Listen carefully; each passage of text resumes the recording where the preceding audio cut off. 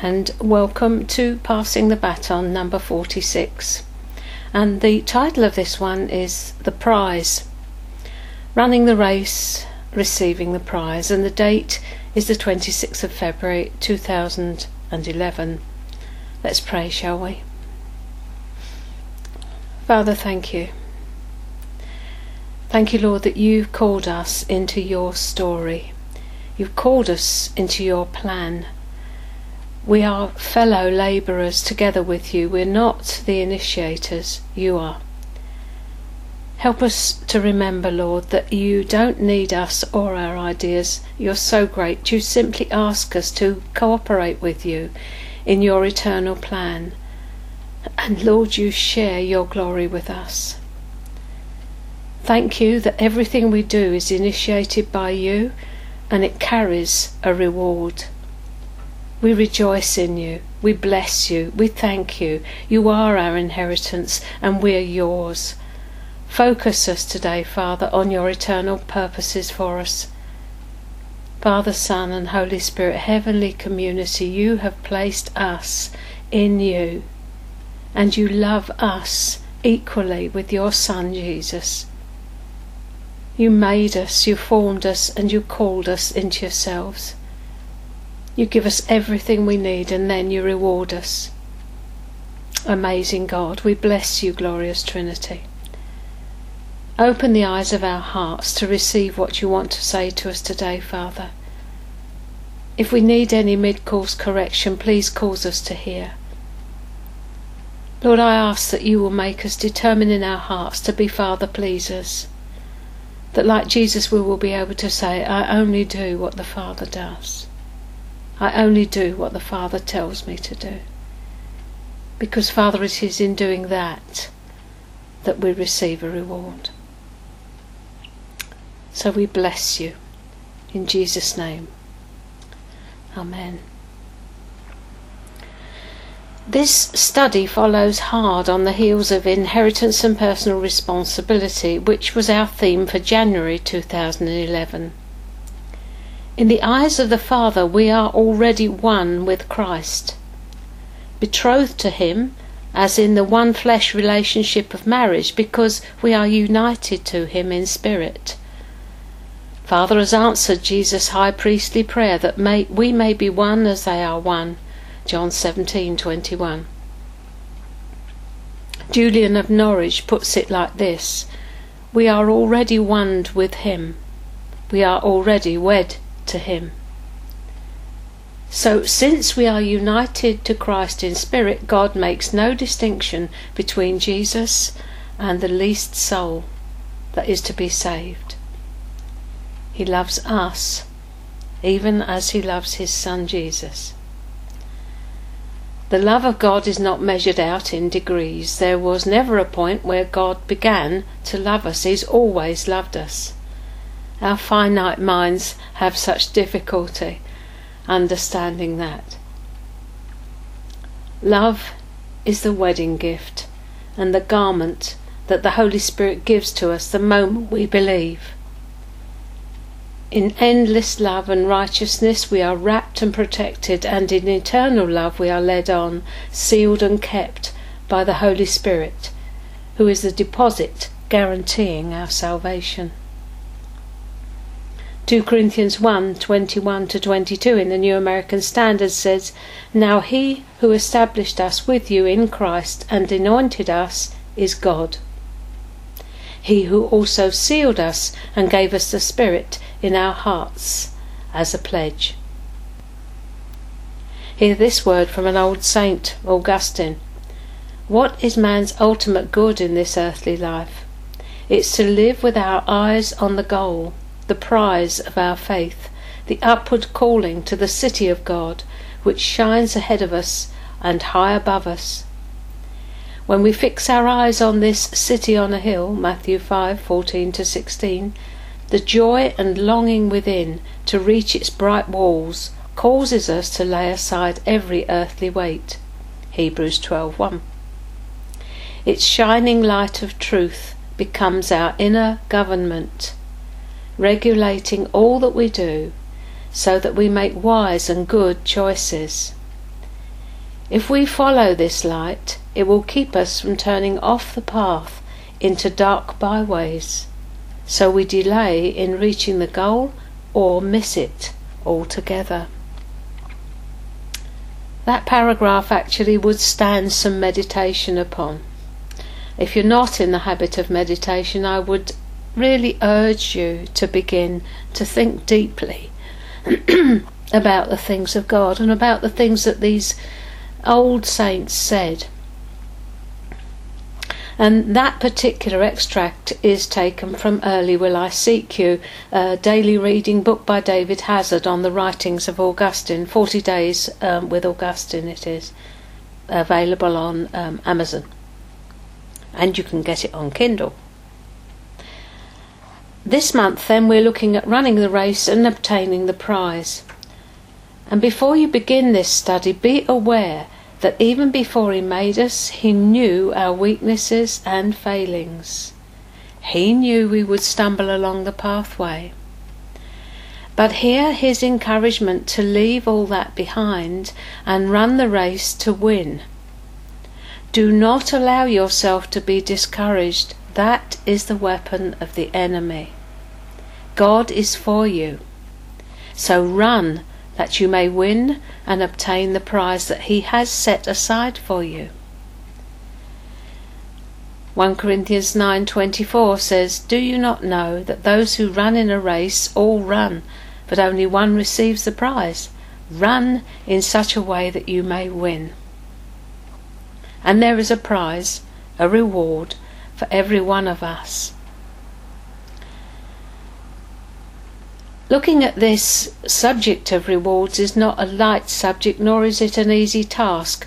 There are crowns to be won and a prize to gain at the end of this race we call life. So I ask you to hear my heart as we go through. This is not a set of rules for you to follow. It's freedom to surrender and abandon yourselves to the King of Kings and the Lord of Lords, with whom you will reign and rule for eternity. And he is for you, beloved. He is so for you. He wants you to obtain the prize with all of his great heart. And our hearts will find no true rest until we are completely possessed by him. And we can say with the beloved in the Song of Songs, "I am possessed by God." Julian of Norwich again said, "God of your goodness, give me yourself, for you are sufficient for me." And the beloved in the Song of Songs 6:3 said, "I am my beloved's, and he is mine." The church is currently being wooed by her bridegroom lover in an unprecedented way. Will you respond to his voice this day? In Jewish culture, the bridegroom offers his bride a cup to drink. And in offering her the cup, he says, "Will you partake of it and accept my offer of marriage? Will you come and will you drink?" And here's a quote now from Francis Frangipane. It comes from his book Holiness, Truth and the Presence of God, to be republished on the 1st of March 2011. And it makes an interesting correlation between the Virgin Mary and the Church. He sees the eternal spiritual seed which was implanted in us at the rebirth as the same seed as was implanted in Mary, culminating in Jesus' natural birth. I have to say I totally agree with him. And he says this. I don't agree with everything he says, but I'm not going to show you where I don't. You've got to pick that out for yourself. Before Jesus himself returns, the last virgin church shall become pregnant with the promise of God. Out of her travail the body of Christ shall come forth, raised to the full stature of its head, the Lord Jesus. Corporately manifested in holiness, power and love, the bride of Christ shall arise, clothed in white garments, bright and clean. During this last and greatest move of God, great darkness shall cover the earth. Even as the judgment of Egypt, it will be a darkness that can be felt. Yet in the midst of darkness, the visible, powerful glory of the Lord Jesus, shall rise upon the Virgin Church. His glory shall be seen upon them. Nations shall be drawn to their light, kings to the brightness of their rising. Radiant shall they appear, for their hearts shall possess the beautiful star of the morning. In holy array from the womb of the dawn their light shall exult like the dew. And he gives various scriptures. I'll go slowly so that you can take them down. Ephesians 4, verse 13. Revelation 2, 26 to 27. Exodus 10, 21. Isaiah 60, 1 to 3, which you will already have recognised. 2 Peter 1, 19. And Psalm 110, 1 to 3. I would urge you to look up those scriptures. The one from Revelation 2 is the church at Thyatira, the persecuted church. Hello, last Virgin Church. This is a wake-up call. We are in the culmination of the church age. The next event on God's calendar is the rapture, the catching away of the church. But before that happens, difficult times are coming. Darkness is closing in on the world as we know it. According to God's eternal timetable, things will never be the same again. We cannot keep closing our eyes. It's high time for the bride to waken from her slumber and look up, for her bridegroom draws near. Ephesians 5:14, New American Standard. For this reason it says, "Awake, sleeper, and arise from the dead, and Christ will shine on you." If you think about it just for a moment, you'll see that that matches Isaiah 60, verses 1 to 3. Arise, shine, for your light has come, and the glory of the Lord is risen upon you. Christ is coming back for a glorious, spotless bride, so we need to get serious now. My question to you today, and it's the only one I have for you, is, are you ready? Are you ready for the parousia, the catching away of the church, the coming of the Holy One to take you to himself forever? Are you ready for your works done in the body to be assessed in order that you may gain an eternal inheritance? Or does the whole idea of the fact that he might come any time fill you with dismay because you've got plans of your own? Birthing Christ within. The aim of any ministry of the word is to form Christ within those who are listening, with a view to obeying. Not just those who listen, but those who listen with a view to obeying. The Greek word is hupakeo, to listen with a view to obeying.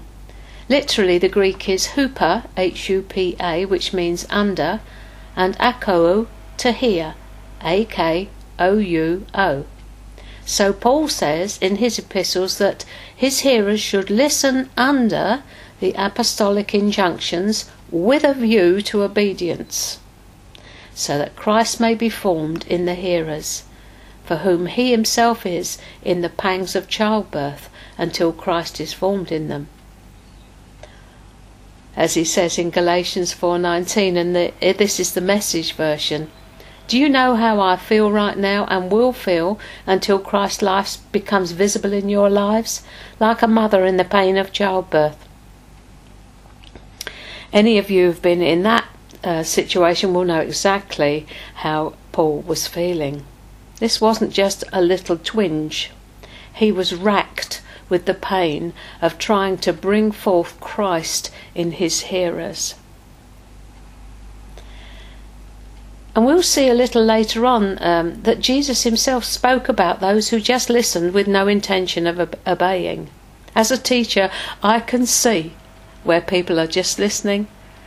They appear to be attentive, but they're a bit like a funnel. It goes in one end and it comes out the other.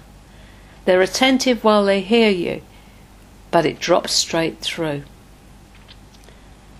The rabbis, were always looking for disciples who listened and obeyed and put into practice the words that were being spoken. They were scanning all the time for people who were actually going to become rabbis themselves. So Jesus spoke of those who just listened with no intention of obeying, and he constantly enjoined the Jews to hear him by using the words, "He who has an ears to hear, let him hear." Or in Hebrew, "Shema Yisrael, Adonai Eloheinu, Adonai Echad." Hear, Israel, listen up, y'all. And it was God's cry throughout the Old Testament to his people. Listen, listen, listen, obey, obey, obey, that it might be well with you. Jesus himself says, "You are my friends if you obey my commandment." He only gives us one. That is to love one another. And if you love one another, you are his friend. Conditional promise. The aim then, the goal and the ultimate plan of God is this, that Christ be formed in you. It's only as you abide in the vine, not go running off across the car park. The vine is Christ, allowing his life, his sap, to flow through you, that fruit bearing is guaranteed. So you can see that a funnel will not bear much fruit. Everything is dropping out the bottom. There is no rising nourishment. John 15:16-17 in the Amplified says this: "This is Jesus choosing of us. You have not chosen me, but I have chosen you, and I have appointed you.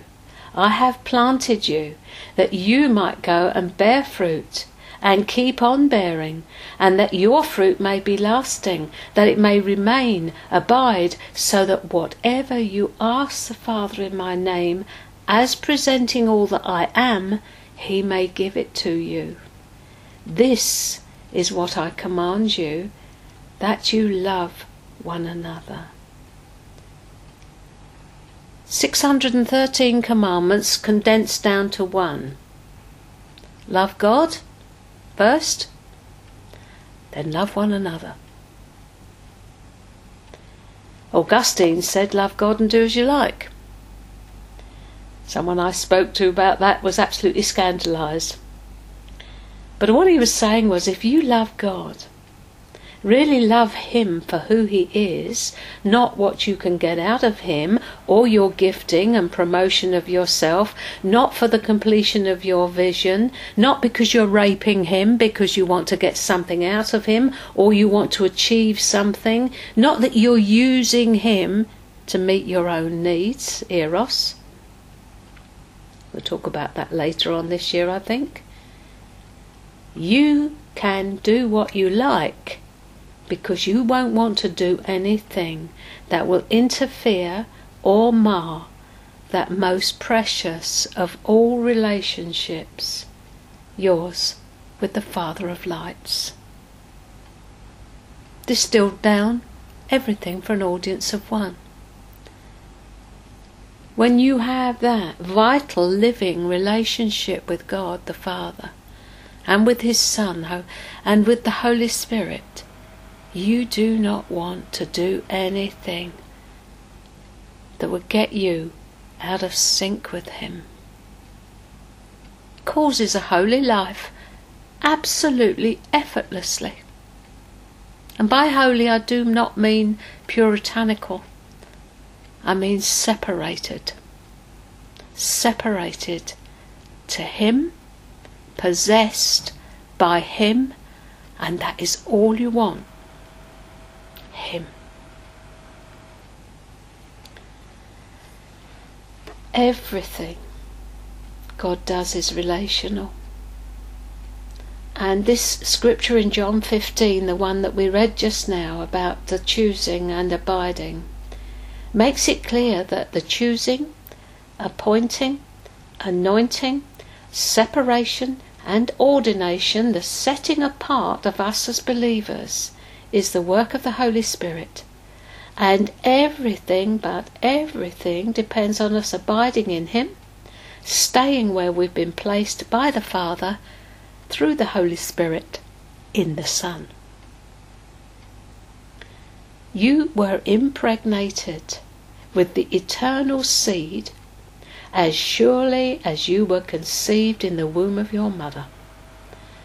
The Holy Spirit is even now brooding over that priceless seed to bring forth the Christ life in you. The Father planned that this eternal seed, which contains the fullness and perfection of God Himself, be released through you in order that you be fruitful.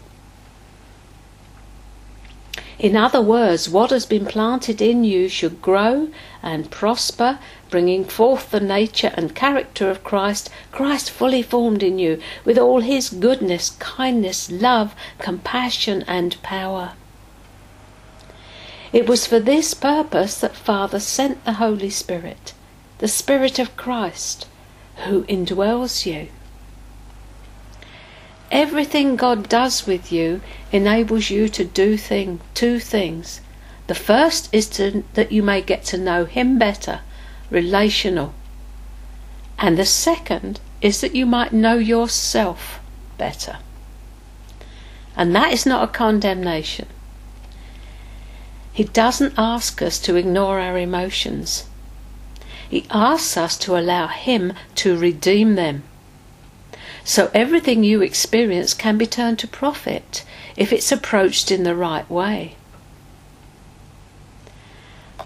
Mark 4:28. The soil produces crops by itself.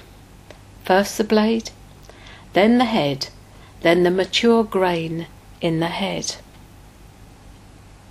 With young Christians, intimacy is intermittent. We come and go in our intimacy with God. We're thrilled with Him. We are excited we could hug a tree. But our actual intimacy with Him is intermittent. And we grow into the place of abiding and fruitfulness. We're all somewhere on that journey of growing into the place of abiding and fruitfulness. But on that narrow road into the heart of God, the place of abiding, there are pulls which will pull you first one way and then the other, so your path is somewhat a zigzag. There is a tremendous pressure upon Christians at the moment being pulled by the darkness out there in the world. And it's very plausible. Because it's plausible, probably means it's the enemy. So watch where you're being pulled towards. So the maturity of that divine seed has got everything to do with our production and inheritance in the here and now, and also in the age to come. That which is kept in heaven for you. It's the Father's desire that you should inherit. He withholds nothing of Himself or of His great plan from you. All is accessible to you through the finished work of Jesus on the cross. Enter then into an inheritance that cannot ever perish, spoil or fade. This inheritance is kept in heaven for you. That's 1 Peter 1:4 in the NIV. It's there. Just in the same way as when we spoke about our personal responsibility, it's there. You can only trade it or lose it. It's set aside for you. God wants you to come into it. He's not rewarding you when He sees how you run. The reward is there. You can only erode it by the choices you make, by the trades that you do, by the way that you choose something else above him. This is an urgent word, beloved. It is an urgent word. Time for us is running out. We need to make the most of the time for the days. We need to redeem it, for the days are evil. So what we're going to be talking about today are our eternal rewards, our heavenly inheritance, which is dependent on how we choose to live this life. Abandoned to Jesus or going our own way. You can't lose your salvation whatever you choose, but you can suffer the loss of reward that is set aside for you if you choose to follow your plan rather than his for your life. It's the 2 staircases. I think I've probably spoken about it before. A dear friend of mine, a pastor, spoke years ago about 2 staircases and him being in heaven, and he saw these. One staircase had pictures of himself up the side that he recognised where the situations he'd been in, but the other staircase, which was also full of pictures of himself, were in places that he'd never been.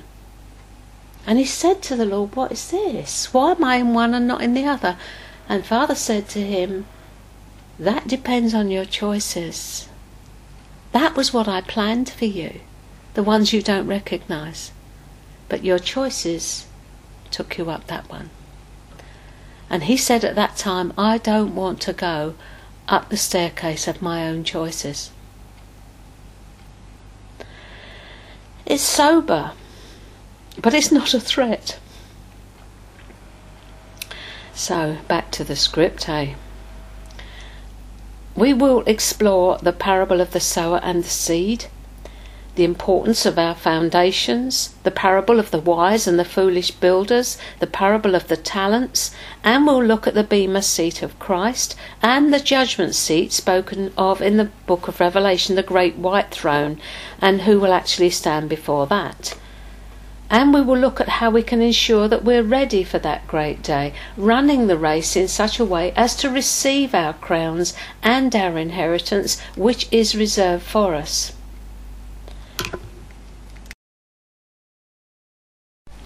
Again, quoting from the book I spoke of earlier, Francis Frangipane says this: we are called to become a holy bride, the spotless wife of Jesus Christ. But before we become a bride, we must first become a virgin. In the Bible, a virgin was not just one who was free from the sins of premarital sex or immoral behaviour. A virgin was also one set aside for another. The emphasis is mine. The sense in which the church is to become virginal involves being incorruptible and pure and undefiled by the world. This implies being untouched by man's ideas, traditions or sinfulness. To reach the goal of spiritual virginity, we must first be perfectly consecrated, holy, set apart for Jesus. 2 Corinthians 11:2 and 3 in the NIV. I am jealous for you with a godly jealousy. I promised you to one husband, to Christ, so that I might present you as a pure virgin to him. But I am afraid that just as Eve was deceived by the serpent's cunning, your minds may somehow be led astray from your sincere and pure devotion to Christ.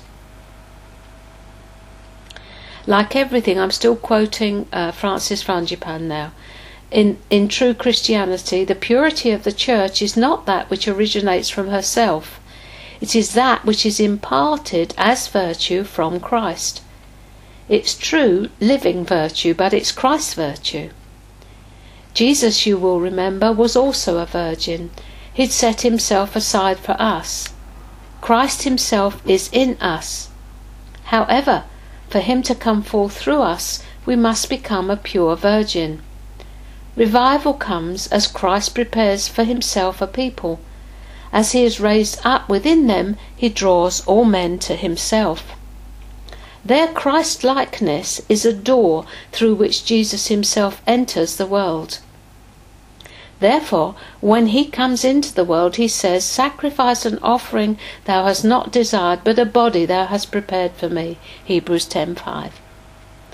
While descriptive of Christ's first coming, this verse is also applicable of his presence during revival. We must not despise this time of preparation. Jesus himself lived for 30 years before he was revealed and empowered as Messiah. Although Jesus was always the Son of God, he kept increasing in wisdom. Luke 2:52. He could not learn of the kingdom of God in the rabbinical colleges of his day, neither could any man teach him the mystery of the miraculous. All this had to come directly from the Father himself. Jesus was always sinless and obedient. But Hebrews 5:8 and 9 tells us, although he was a son, he learned obedience from the things which he suffered, having been made perfect. In this regard, perfect means mature. The destiny the Father planned for Christ was something Jesus grew into, just as we must. The voice of God spoke, not to the crowds, not only for the sake of John the Baptist, but to Jesus. The requirements and days of preparation were fulfilled. The ministry of the Messiah was birthed upon the earth in power. I'm still reading from Francis' book. And then he talks about Mary as a type of church. In another sense, Mary, the mother of Jesus, also was a body God has prepared. Hebrews 10:5. When Christ first entered our world as a child, it was Mary whom God chose to give Christ birth. Mary's life symbolized the qualities the church must possess to walk in the fullness of Christ. She was humble, considering herself a bondservant of the Lord. She unwaveringly believed the words spoken to her, Luke 1:34-38, and Mary was a virgin.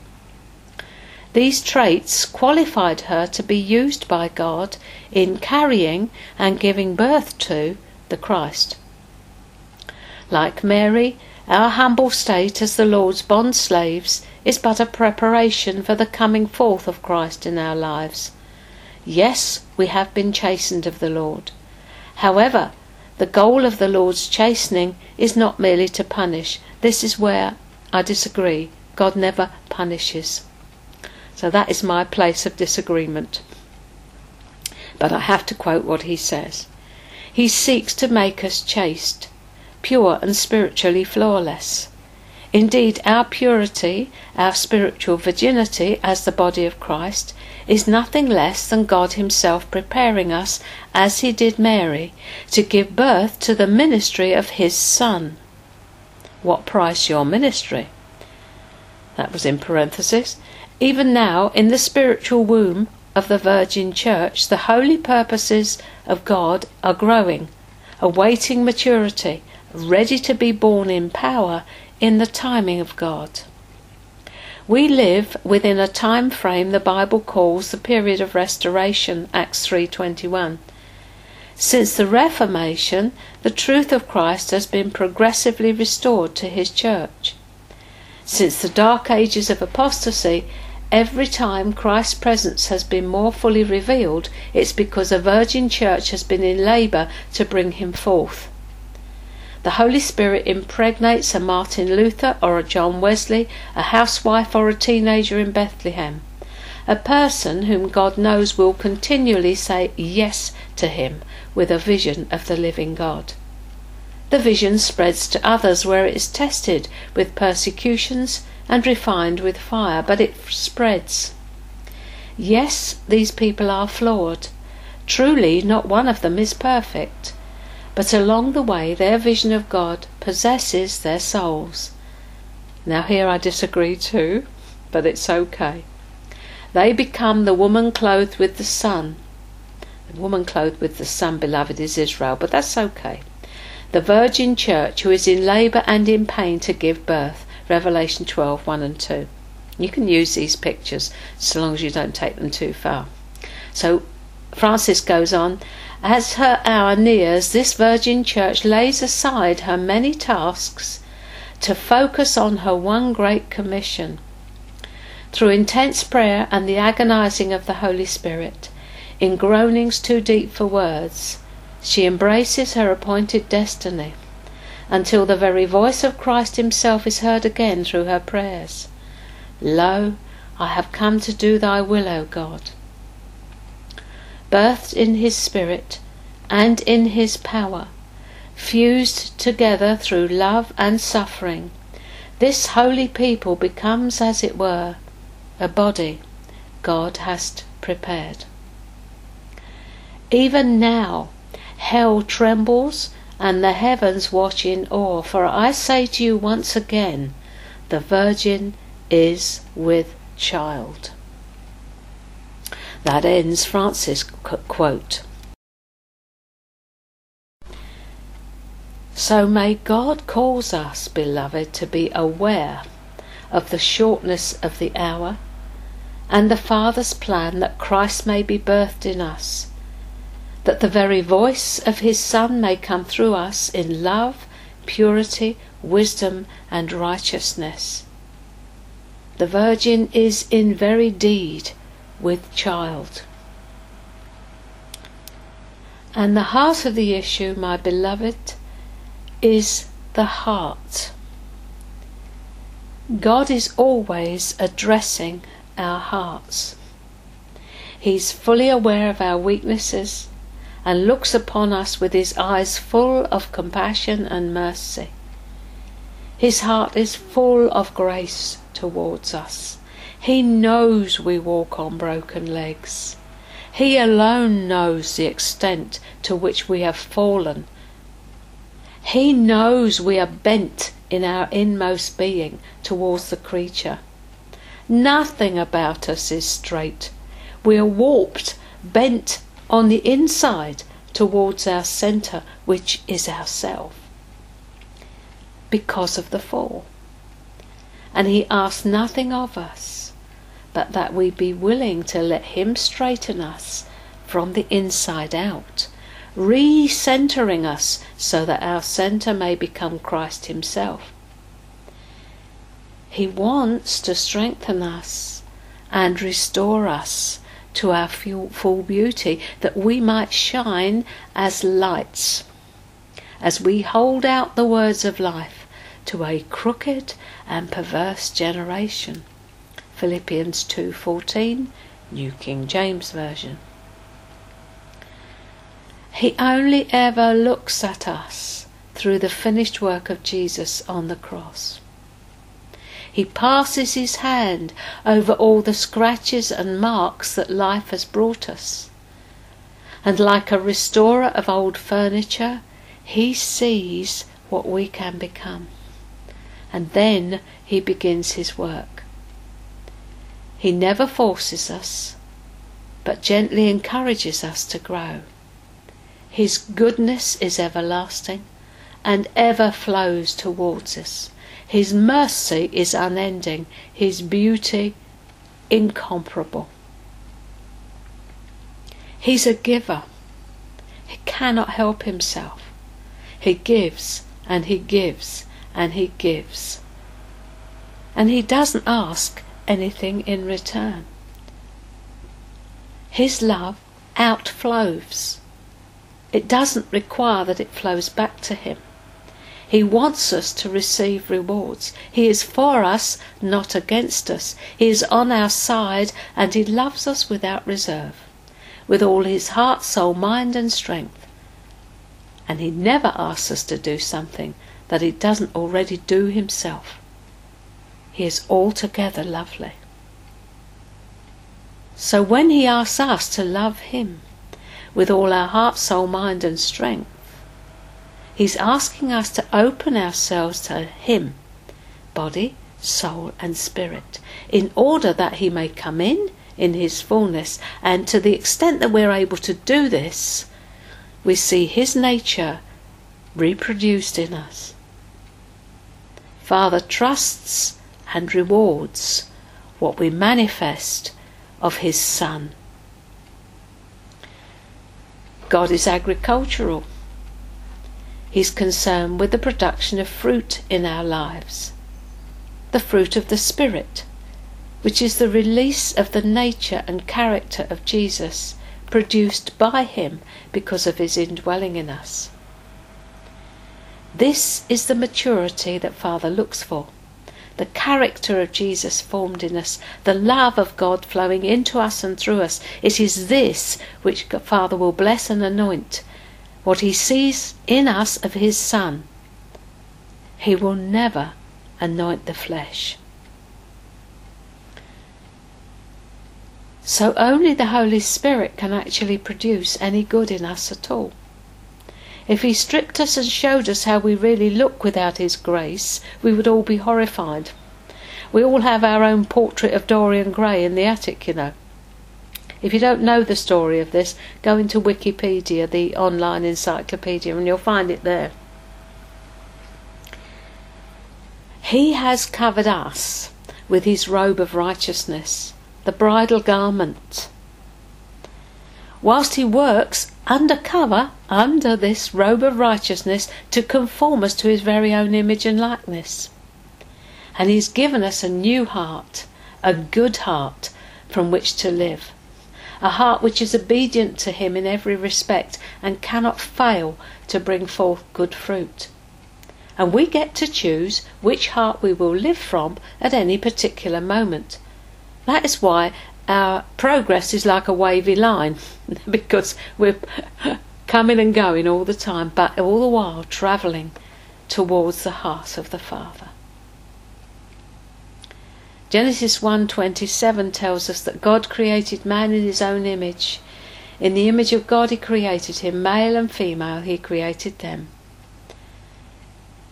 It's as we allow the Lord to do his work of restoration and reformation in us that the Holy Spirit changes our character and nature and flows through us, enabling us to do the works he's already planned in advance, which carry an eternal reward. Ephesians 2:10. For we are his poema, his workmanship, created in Christ Jesus for good works, which God prepared beforehand so we would walk in them. You are God's poem. You are God's sonnet. He sings over you. You are, each one of you, totally individual, and he writes his poem of your life.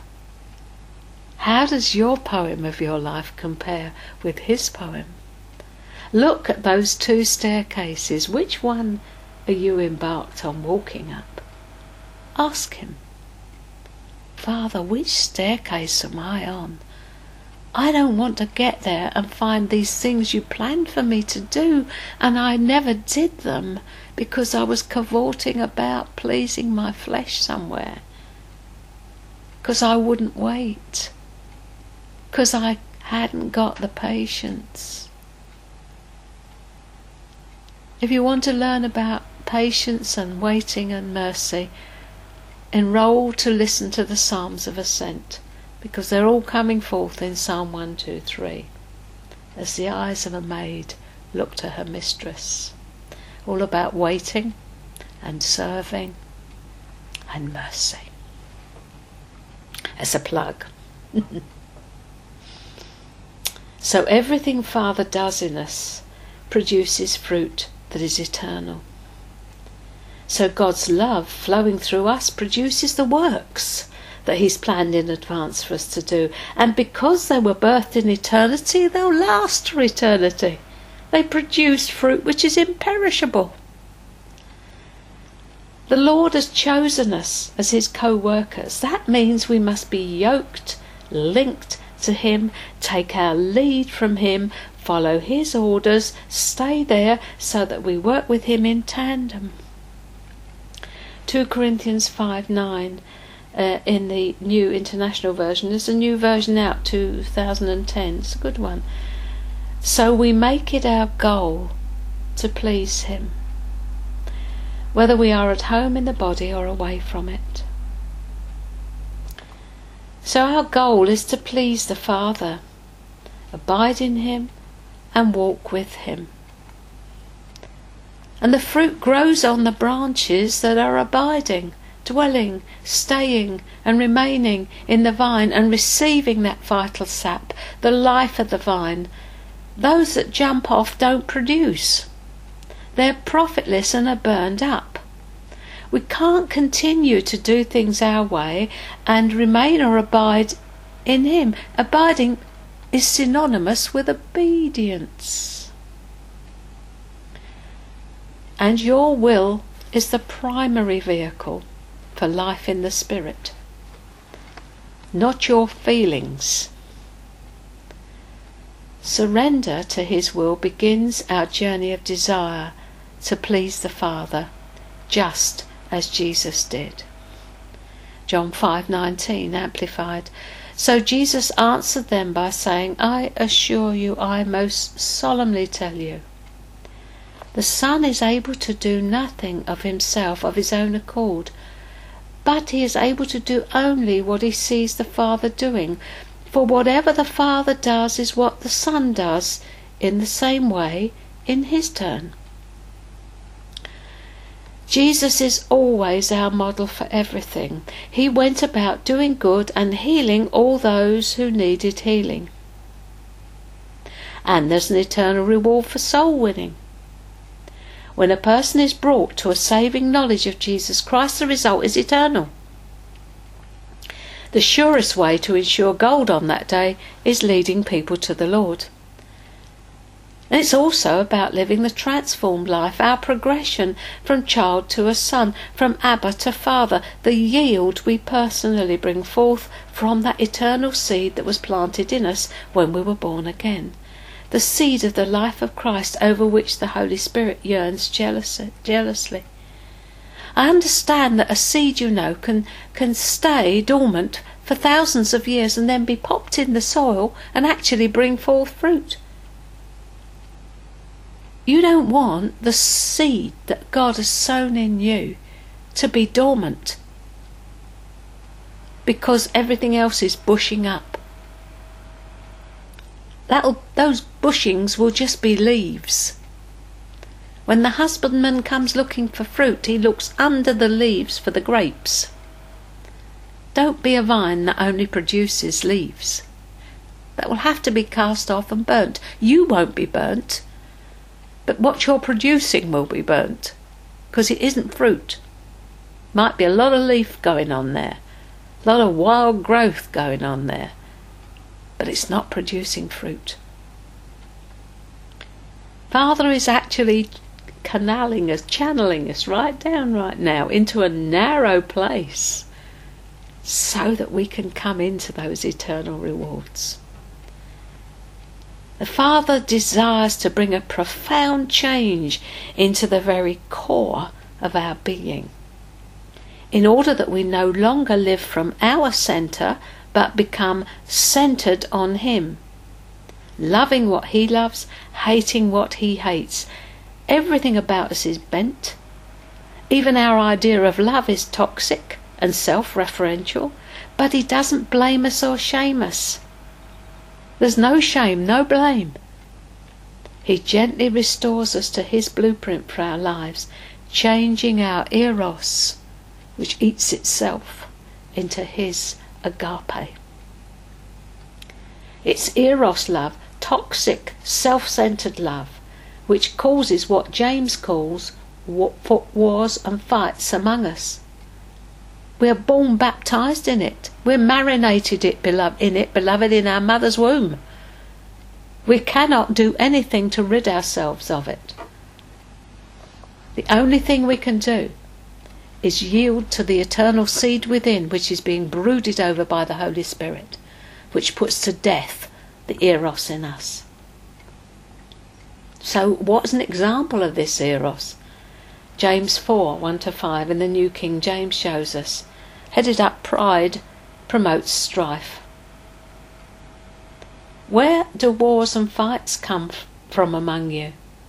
Do they not come from your desires for pleasure that war in your members? You lust and don't have. You murder and covet and can't obtain. You fight and war. Yet you don't have because you don't ask, and if you do ask, you don't receive because you ask amiss, that you may spend it on your pleasures. Adulterers and adulteresses, do you not know that friendship with the world is enmity with God? Whoever therefore wants to be a friend of the world makes himself an enemy of God. Or do you think that the Scripture says in vain, the Spirit who dwells in us yearns jealously? The Holy Spirit sets a jealous watch over you. You are promised to one husband, to Christ. 2 Corinthians 11:2, New American Standard Bible, for I am jealous for you with a godly jealousy. For I betrothed you to one husband, so that to Christ I might present you as a pure virgin.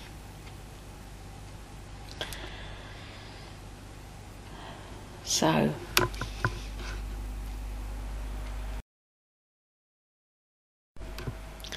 delivering the goods, producing the fruit. Only one life, 'twill soon be past. Only what's done in Christ will last.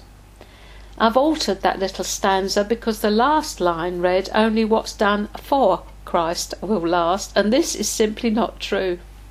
Many, many, many people spend their lives working for God.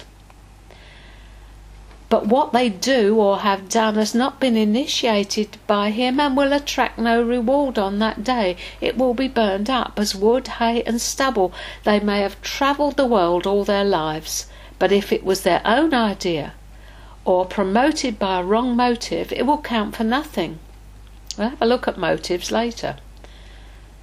Isaiah had this to say in Isaiah 40 verse 6. A voice says, call out. Then he answered, what shall I call out? All flesh, grass. That's the literal translation. All flesh, grass. And like the grass it fades and the flower withers, but the word of the Lord abides forever.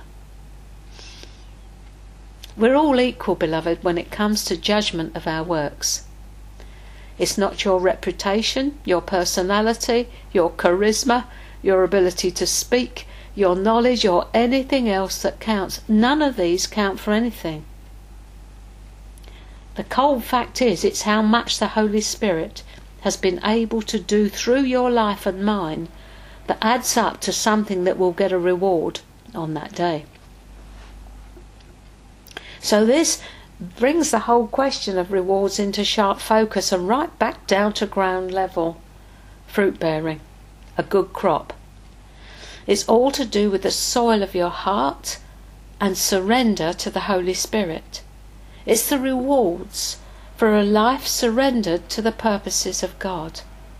And let me remind you, God is no man's debtor. You can't outgive Him. You cannot outgive Him. You start giving and you'll find you can't outgive Him. So there's no longer two lives to be lived but one, His through you. All the fullness of the Godhead is available to you.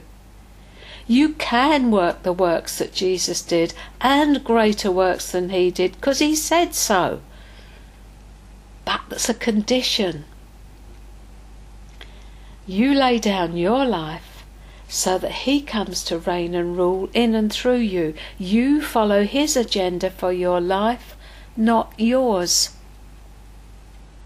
You work to His motives, not yours.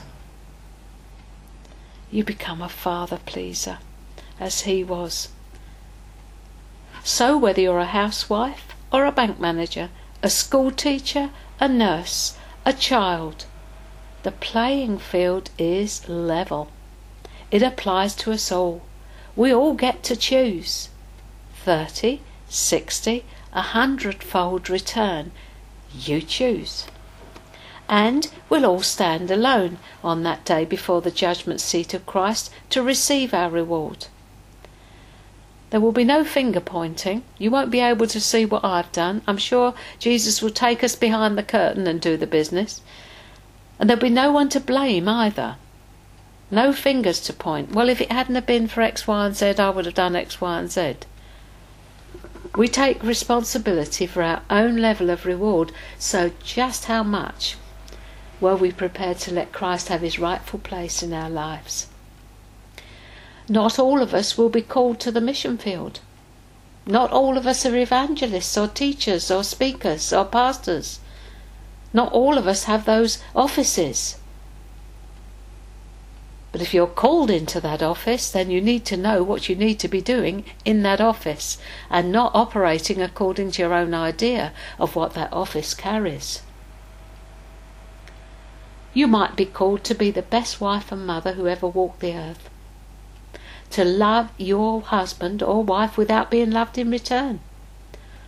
Or to live in a long-standing and difficult situation where you see no change day after day, except that Christ is formed in you through the pressures, the trials, the sorrow. You might be called to live, to be a doctor or a dentist and serve the Lord in that way.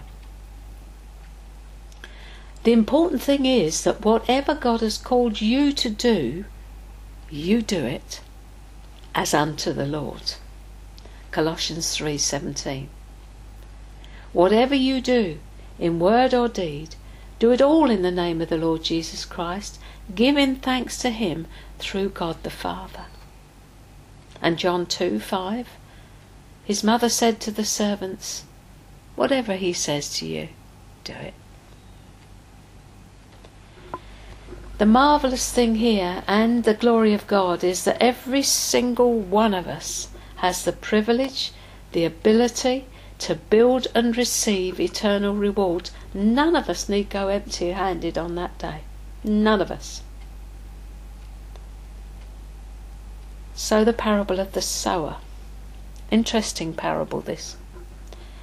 And it speaks of varying levels of production, 30, 60 or 100-fold return.